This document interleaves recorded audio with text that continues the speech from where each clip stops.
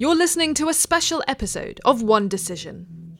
Despite the ups and downs of Brexit and its turbulent politics, the UK has long been seen by investors as a safe haven.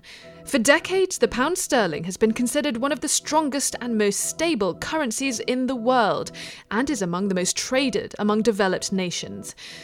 But things can change in an instant, as we are increasingly seeing in this volatile day and age.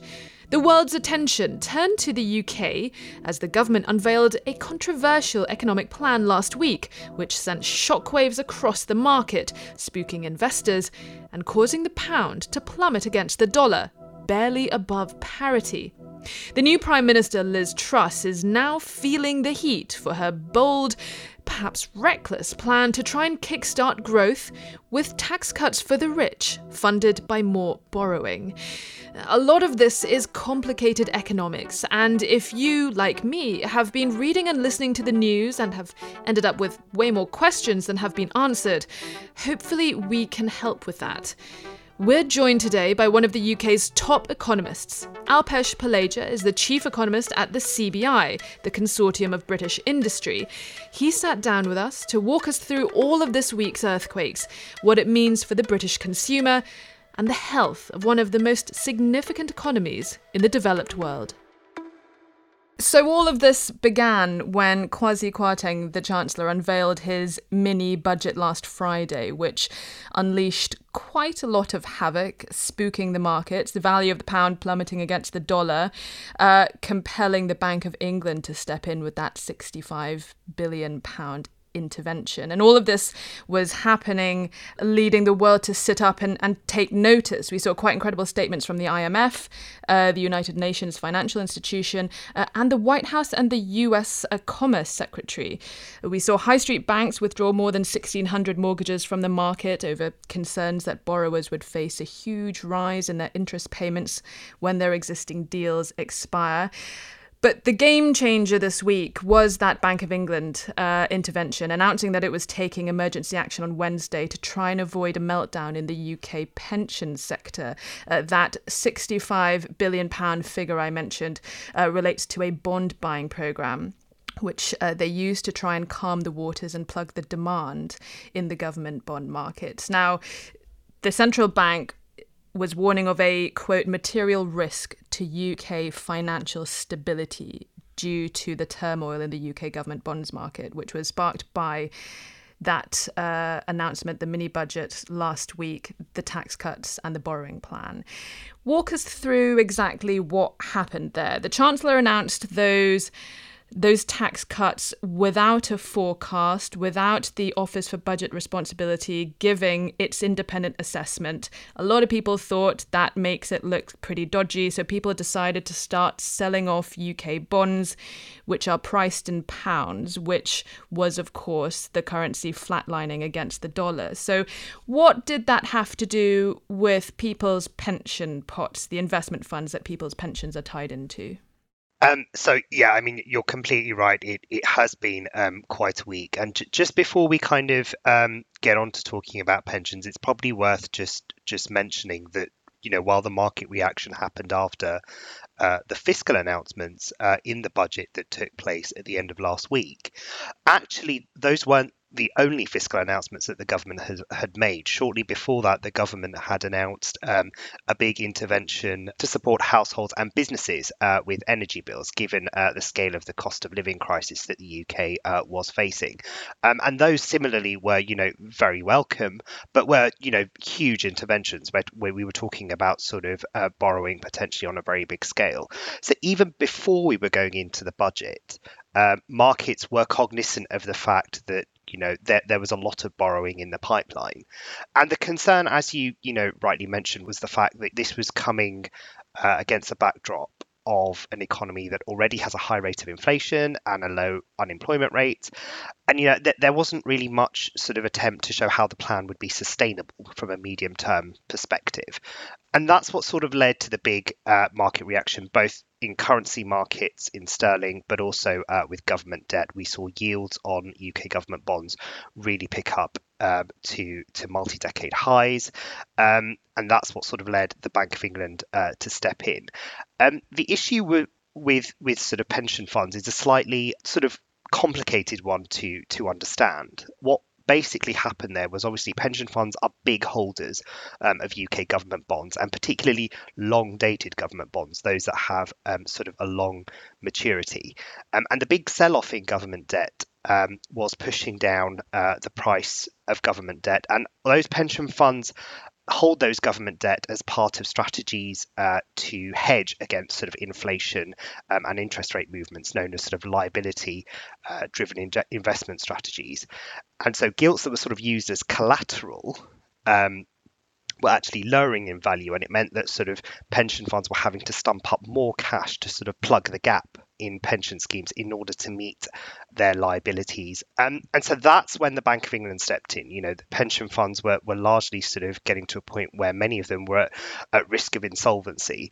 And so the Bank of England stepped in as a buyer of those gilts to sort of calm markets and say, look, you know, we're here, we'll do whatever is necessary.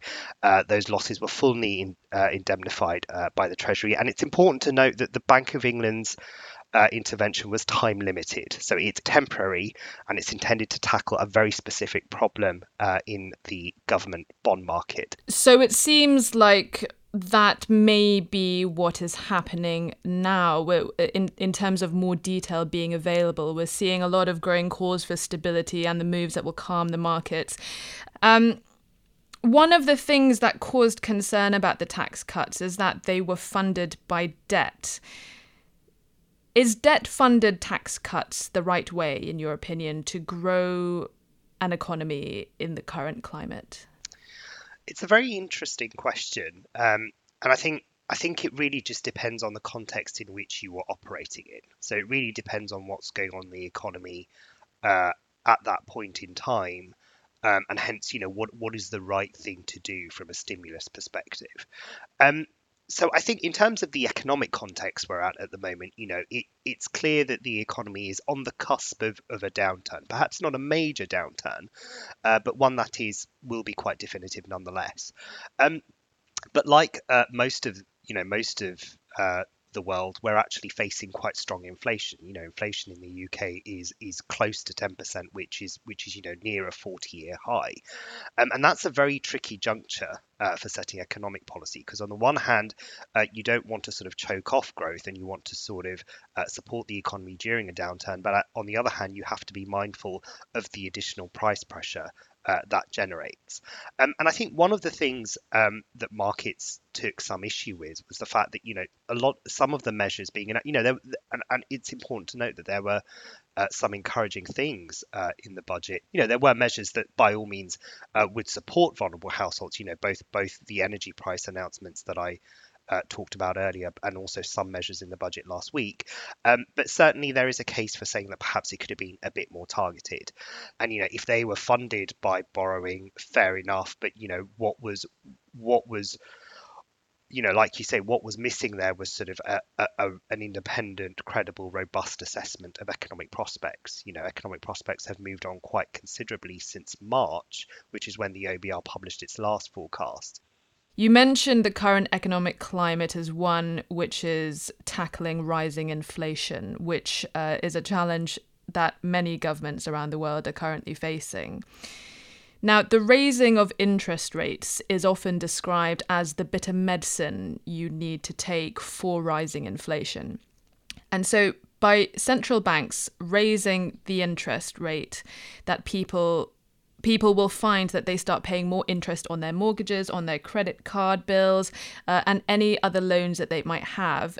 And it is a way of slowing down the economy by forcing people to spend less and dampening demand in that sense. So it then has the effect of lowering inflation and lowering rising prices, because products and goods and services are then forced to lower their prices in order to stimulate that demand back. So my question is on that process, and it is a difficult balancing act that central bankers and the analysts and the economists informing them, like yourself, that difficult balancing act that they have to consider is, can you end up raising interest rates into a recession? I mean, this is really the place that central banks don't want to be in. where that in what is effectively a stagflationary kind of environment, because you are having to balance two very opposing objectives. And I think in answer to that question, can you raise interest rates into recession? And I think the simple answer is, well, yes, you can if you want to. As I say, whether we're going to see a recession or not, we are going to see uh, some form of sluggishness in economic growth at least over the next year or so. And the Bank of England at the moment do seem to be prioritising their inflation objective. And we've seen that over this year so far. The Bank of England have raised interest rates at every meeting since December. Reversing the sort of unprecedented cuts that we saw since the financial crisis in 2008-9. And actually, one could argue that that's probably the right thing to do, because monetary policy is almost the first line of defense against inflation, if you like. But also, the further fall that we've seen in the pound, of course, will add to price pressures, because the UK is a net importer, and it will particularly sort of hit the price of things like sort of fuel, energy, petrol, because obviously that's denominated in dollars. So in actual fact, the inflationary pressures have increased, which means that actually monetary policy, if fiscal policy remains as it is, monetary policy will need to be tightened even further to bring inflation back to the Bank of England's 2% target. So you're sort of seeing monetary and fiscal policy work in different directions. So just going back to the ways in which a central bank can react to those inflationary pressures. I'm so fascinated by that sort of perennial struggle and the very fine line that central bankers have to tread in order not to tip the scale too much. Essentially, that chain of events that they're trying to spark, starting with the raising of interests and then ending with the lowering of prices and inflation to try and persuade people who have tightened their belts to then spend more. What happens if, in the situation we see ourselves in today, where prices are rising not due to a frenzy of demand, but international issues and issues with the global supply chain? I mean, everything from the Chinese factories being put on lockdown to the global shortage of shipping containers and Putin's war in Ukraine. This week in Brussels, actually, military officials from more than 40 countries gathered in the NATO headquarters to discuss how to ramp up arms to Ukraine. And a lot of people are taking that as a sign that the West is expecting to hunker down and that the war in Ukraine is going to last years, not months. So is inflation unavoidable at this particular moment in time? And also, does the Bank of England really need to raise interest rates anyway to put the brakes on the economy when we are seeing energy price rises and a whole lot of other things which are inevitably going to cause a lot of us to tighten our belts and spend less? That's a very important point when we think about what's been driving inflation. When a very big chunk of it in the UK and indeed across many economies has been externally related. It has been related to the acute supply chain pressures that we've seen since over the course of the last 1.5 years, exacerbated by the very tragic conflict going on in Ukraine and the impact that has had on global commodity prices, particularly energy, but also China's ongoing pursuit of a zero COVID strategy and what that is doing in exacerbating the supply chain pressures that we're seeing across the world. The Bank of England will naturally, and indeed not just the Bank of England, other central banks across the world will take a view about how much of the inflation that's coming through they can actually control. And actually, in the past, we have seen occasions where the Bank of England has sort of looked through pressures which are externally generated, particularly those coming through via the exchange rate. And particularly if the expectation was they would be temporary, they wouldn't sort of embed themselves in inflation expectations and domestic price and wage setting. But that last point is quite key in terms of why the Bank of England have been raising interest rates. It's not so much the fact that inflation has been driven by global factors and that's not something they control, but they're worried about the fact that actually people will just expect inflation to remain high over the medium term, and that will become embedded in how they behave, in how they spend, and in how sort of businesses set prices. Yeah, that's called inflation expectations being baked in, which is something I keep hearing, but people don't really tend to explain that. So that explains a lot in that. Yeah, exactly, and that's a very key consideration for central bank, because the minute that if there are signs of that happening, that's when you really need to act to recalibrate people's expectations to prevent sort of price and wage setting behavior sort of reinforcing itself, if you like. And when we look at the drivers of inflation more recently, there are there are signs that it's starting to shift. Actually, the global pressures are starting to come off a bit. Particularly when we look at goods prices, which are indicative of supply chain pressure, and when we look at energy prices, where sort of intervention has been taken domestically to take some of the pressure off. When we look at services inflation, that's a whole sort of mishmash of stuff, and that tends to be a bit more domestically focused, and that has been picking up. Wage growth is slowly picking up, so there are signs of inflation becoming more domestically driven, and that's what the Bank of England are reacting to effectively. They're reacting to signs that inflation expectations are picking up as well. So against that backdrop, it is necessary for the Bank of England to tighten monetary policy to bring inflation back to its target, and that will happen over the course of about 18 months to 2 years. That is interesting and worrying, particularly for those of us who have mortgage renegotiations coming up. But we will get to that happy subject later. People have been saying that the Bank of England really should have raised interest rates earlier, that we shouldn't have continued to have the kind of historically low rates that we have had for so long. We shouldn't have continued to have that during COVID, when we started to see things like spikes in sales of hot tubs or gardening tools, other things that people bored, stuck at home, not spending their cash on restaurants and parties. People were spending strongly. And then there was also that boom in property in 2020 when the Chancellor abolished stamp duty.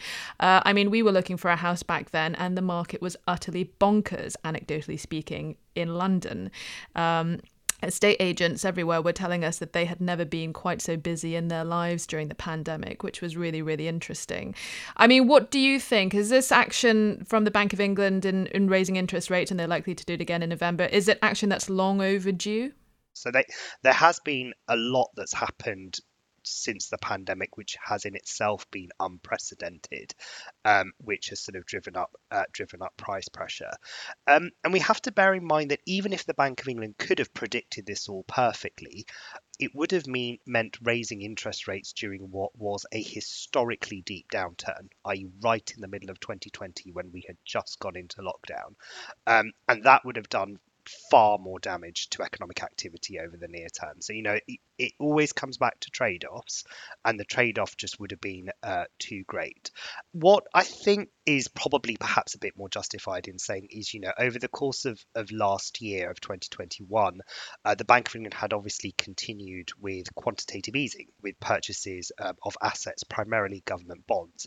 And that's been a sort of another monetary policy tool that has been used periodically since the financial crisis in 2009.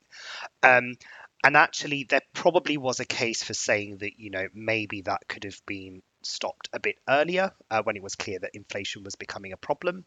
And that would have been a very important signalling mechanism to markets that actually, look, we are on top of it when it comes to inflation.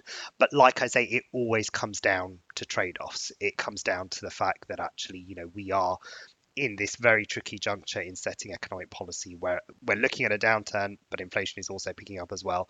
Which one do you prioritize? So it's tricky at the best of times, but particularly so at the moment. Interesting. Okay, that makes a lot more sense to me now. I have a question that is going to take us sort of from inflation and into the pound sterling crisis, and it involves the view from the US. Now, the Federal Reserve is hell-bent focused on pushing down inflation, and it's been aggressively raising its interest rates recently. It started doing it a lot later than a lot of countries, but has been doing it a lot faster and a lot sharper. But the problem is that this runaway dollar is wreaking absolute havoc overseas because it's pushing down the value of other countries' currencies, the pound being just one. This dynamic where the Fed is essentially exporting its inflation to other countries, is putting central banks around the world under real pressure. Walk us through that process, and what does it mean for the months ahead? What can central banks and governments do? Yeah, I mean, well, it's important to remember that the dollar, has a huge presence in the global economy. It is essentially the world's reserve currency. So, actions by institutions in the US, both the Fed and otherwise, do have implications, um, everywhere across the world. But I think where you have seen the impact most has been in exchange rates, has been in currencies.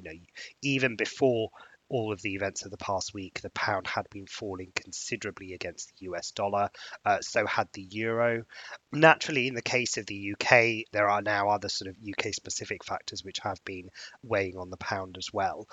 So actually, the actions over the next few weeks will be very interesting to watch in terms of their impact on the currency. Right. And you hint at something there, which some people who've been maybe not quite defending Liz Truss, but sort of giving it maybe an alternate view of the week's events with regards to the pound shooting down, was that it was falling against the dollar because we aren't putting our interest rates up as high as the US. So as interest rates are raised in some countries, you find that institutional investors start buying their debt because they have a higher rate of interest return on that debt. So you start to see money going out of countries with low interest rates, let's say the UK, into those with higher interest rates, let's say the US. Can you explain to me the benefit of that for a government if there is more demand from institutional investors in buying their bonds? Their gilts, as they're also known. How does that benefit a government's coffers? Does it help deficits go down? Does it mean more cash for public spending? Well, I suppose the simplest benefit to governments of that is that there is a market for their debt. If they sort of need to borrow, and particularly if they need to borrow a very substantial amount, it means that actually, people do want to purchase that debt, which in itself is a good thing. It's good for the government. It's good for the government's sort of plans for the economy and for the public finances. But I think also what it means is that the market functioning is much smoother as well, and it keeps borrowing costs quite low. So certainly, it helps to sort of plug gaps in financing, and plug gaps particularly in financing with the rest of the world as well. Right. So the reason I asked you that ostensibly simple question is because I've got another follow-on from that. Is in terms of raising more funds for the government, is that when existing government bonds are bought and sold, or is that when new bonds are created, new debt is created for investors to buy on the market? It's sort of a bit of both, to be honest. I think issuing new debt is what's known as kind of, trading in the primary market. So that's, sort of fresh bonds being issued by government. And, if the government is sort of, in a hypothetical scenario, if the government is going to follow through with all the announcements last week, and it's going to do so via borrowing, then almost certainly it will need to issue a lot of bonds in the primary market to kind of get that to happen. But it's also in terms of thinking about the secondary market, it's important to note that there are a lot of sort of institutional holders of government bonds over sort of very long periods of maturity, and pension funds are a very good example of that. They will buy government bonds with maturity of sort of 30, 40, 50 years, even higher. And actually, as part in taking the example of pension funds, as part of their own sort of financial management strategies, they will be sort of buying and selling those bonds periodically as well. So that in itself, is also a very important influence on the overall stock of government debt. And again, like I was saying earlier, particularly on the financing of that debt, what it does to yields as well. It's really, really interesting. So you took us through why that's good for this process is good for governments because it allows more cash to fund a lot of their policies. Can the selling of government debt, how important is that in terms of a government's coffers revenue compared to, let's say, tax revenue from its citizens? What's the sort of distribution between the two? There's no one answer to that, to be honest, because it really just depends on government to government. I think if we look back at the history of the UK over the last sort of 12, 15 years or so. When we look at the period of so-called austerity, which took place over the 2010s, there was a very concerted effort there to bring down UK borrowing and debt. And much of that was happening not via sort of tax rises, but it was happening via cuts to government spending. That was sort of the very dominant theme of at least sort of the early years of austerity, if you like. Whereas, the consensus there now has shifted sort of very much so, whereas we are sort of in an environment where it looks like, one way or the other, we are going to have to borrow more.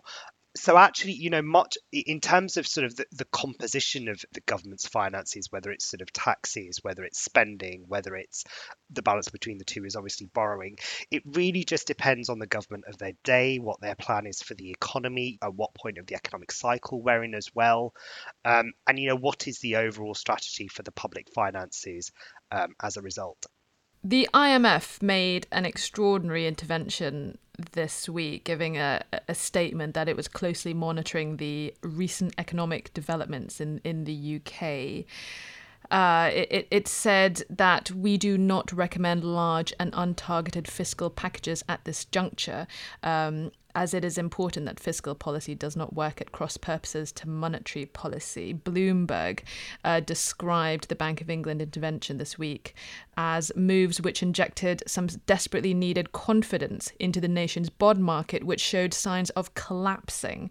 The US Commerce Secretary said the policy of cutting taxes and simultaneously increasing spending isn't one that is going to fight inflation in the short term or put you in good stead for long-term economic growth.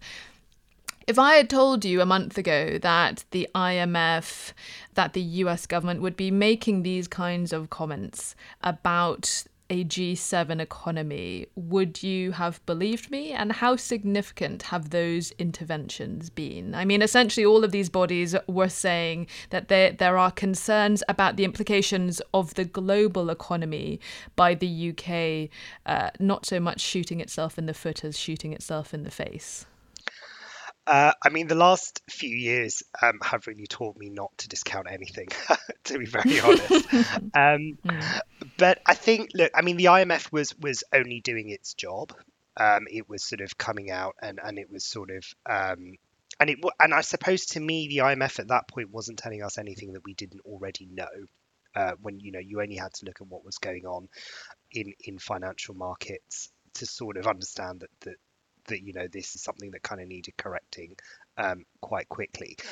I think what's important is to focus on what happens now. The Bank of England's actions have gone a long way to stemming the volatility in financial markets. Markets will be looking for that. The IMF did talk about sort of unfunded tax cuts. Markets are now going to be looking at more detail on how those tax cuts are going to be funded. So that sort of fiscal statement on the 23rd of November is something that will need to be watched quite closely. It is important to remember that actually it sort of got sort of lost in the coverage, but there was some very encouraging announcements in the budget on sort of supply side reform, and some very encouraging announcements on planning, and it's stuff like that that's really important for shoring up the economy's long run potential growth. Sort of boosting the supply side of the economy is very important for growth over the longer run. It means the economy can sustain higher demand without pushing up inflation. It means people can be paid more sustainably without driving up costs for businesses, and thus it means higher living standards for everyone and sort of a better quality of life.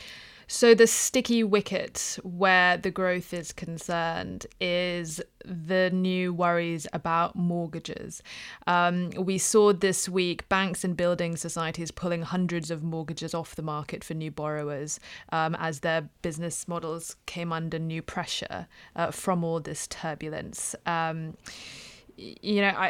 I find the UK property market really quite fascinating. It's such a bellwether for the health of the economy. It paints a demographic picture of our electorate. Traditionally, homeowners have tended to vote blue. Let's see how long that lasts. And for many of us, we're a nation we're not a nation of savers, but many of us have with assets tend to have those assets in property. I read that the UK has the highest amount of outstanding residential mortgage lending in all of Europe, followed by Germany and then followed by France, which means I think we are particularly sensitive to changes in interest rates for that reason, because we're so much more, there's so many more of us affected by that. The changes in the markets and the interest rates, what's been put in motion so far, is it likely to remain the case for months or possibly years? I believe that more than 2 million borrowers with fixed-term products will need to remortgage between now and the end of 2024, which is according to the Bank of England. For those of us who have a few months before their fixed-term products end, is there hope that this instability might have straightened out in the months ahead into next year? And how much does this depend on either the Tories kneecapping their Prime Minister and her policies, or Putin losing his war in Ukraine and the energy prices coming down, or the Chinese getting a handle on their zero-COVID policy and their manufacturing output cranking back up and their property market stabilising? That's a very big question, but I'll do my best to try and answer it as succinctly as I can. Look, let's kind of look at the fundamentals first. Interest rates are going to have to rise a little bit further to bring inflation under control. That, like I said, it really just comes back to trade-offs. I think some of the near-term impact is blunted by the fact that actually fixed rate mortgages account for the majority of outstanding loans. But as you quite rightly pointing out, many of those people will be sort of coming off those fixes this year. And I think particularly next year, I think that's particularly the case for 2023 as well. And obviously that is coming at a time when there will be a lot more pressure on people's incomes. When we think of higher inflation, we're probably going to see the peak in inflation this year. But nonetheless, even if it comes down over the course of next year, it will do so sort of relatively gradually. It will mean sort of more pain on people's incomes. I think we forget sometimes that you just sort of have to let the market work, if you like. Actually, one of the things that we expect over next year is, yes, we will see a downturn in some form, but actually that in itself sort of takes some of the heat out of inflation, out of price rises. Actually the economy is never a static being. It's a very dynamic beast. So, to the extent that sort of weaker demand takes the edge off price pressures, that then takes the pressure off interest rates as well. And this isn't just a UK phenomenon. We will, most of the advanced world is going to see a downturn in some shape or form. And that inevitably will feed back to the UK because we're a fairly open economy. So actually, you will see some of that inflationary pressure just come off by default, if you like. The key question is, how is that sort of balanced across, the inflationary pressures that we spoke about earlier? Will there be more volatility from global energy prices? Will China sort of continue to pursue a zero COVID policy? What will that mean for supply chain pressure? Will those pressures be as potent at a time when global demand is weaker as well? That's another question. But crux is, we're in a high inflationary environment. It's clear that the Bank of England are going to need to raise interest rates a little bit more to bring inflation under control. But certainly the pressure on mortgage holders and the housing market will be a very key consideration for the bank in doing so. Right. I have one final question to you. And you mentioned earlier, you alluded to the role that psychology sort of plays, the psychological impact of a lot of these judgments and evaluations and decisions being made. So I have quite an abstract question for you. I imagine that your job as an economist is more or less to sort of understand and predict the way markets think and how they shape economies, and we tend to dehumanize markets and refer to them like they are these abstract, non-sentient things. But what they actually are, surely, are just the evaluations of many, many people, traders, investors, about what makes a good bet. I know there's lots of algorithms involved in it, but a lot of it is still down to human judgment. It's perhaps more of a herd mentality than a sort of abstract being. And so when we talk about optics, the optics and the politics, it has an economic impact, really, the psychology of a lot of these things. It's important when you talk about the feelings and impressions we get about a chancellor who thinks it's okay to play fast and loose with his mouth and talk about more unfunded tax cuts in an off-the-cuff speech over the weekend, for example. It has an economic impact. We've heard a lot of people talk about economics as a kind of ideology. There are different ways to skin a cat. There are different schools of economic thought. Is your job, is it closer to philosophy or sociology and trying to get around how people are thinking and predict what they're going to do? Or is it more along those sorts of schools of thoughts than straight mathematics, where sums and formulae are not really up for interpretation? They're pretty black and white. It's a very interesting question, and I think years of being an economist and then, prior to that having studied economics have taught me that economics is essentially, it bleeds across so many different disciplines. When we think of what economics is essentially the study of how people behave, subject to the constraints placed upon them. There's a huge psychological element there. And what economic models try and do is almost sort of predict that psychology. It sort of predicts how people will behave when you do certain things like raise interest rates or cut taxes, for instance.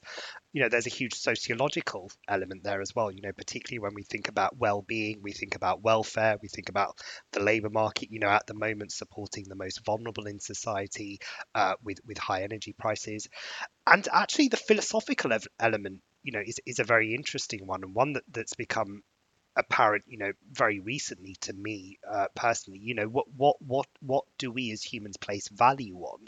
What do we value? I think the pandemic kind of very much brought that question to the forefront. And depending on what we value, that very much influences how we will behave and how we will, do things like spend money, for instance, which then comes back to economics. And I think what the mathematics side of economics seeks to do is sort of the mathematics side is almost a tool to kind of quantify all of those things and to kind of predict all of those things as well. I think a lot of people see maths and economics as synonymous, and I think I think it can be as mathsy as you want it to be, but really to me the maths, the statistics and the econometrics are really a tool for you to kind of gain new insights into behavior, if you like. So I mean it really is a wonderful discipline because it spans so much, and it kind of really broadens your perspective on the world, certainly. That's fascinating. I certainly would have put maths and economics as synonymous in my earlier years, and if I had known a bit more about it, if I'd have heard you answer that question, perhaps I would have taken more of an interest in it growing up and through my education. It's been really fascinating talking to you, Alpesh. Thank you so much for your time, and I expect you're going to be very, very busy in the weeks ahead. I hope we can check in with you again soon when things have moved on a bit more. Absolutely. Let's hope. Thank you, Julia. It was lovely talking to you. It's great having you. Thank you so much. This was a special episode of One Decision, speaking to Alpesh Paleja, the chief economist of Britain's Consortium of British Industry, a leading organisation representing nearly 200,000 companies and around 7 million people. If you liked this episode, why not rate us and leave a review? We drop new episodes every Thursday, with me and my co-host, Sir Richard Dearlove. From me and the team, thanks for listening, and see you next time.